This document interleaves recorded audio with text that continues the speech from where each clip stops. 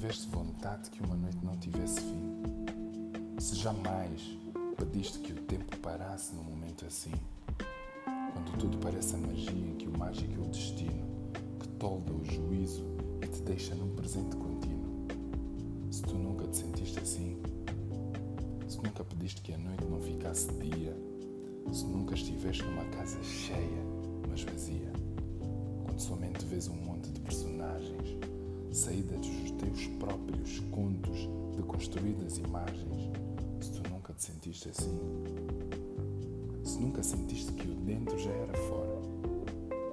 se nunca pensaste que o depois já era agora,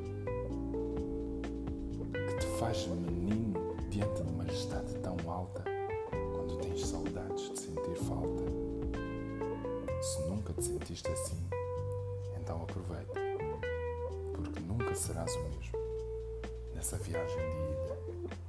sem volta.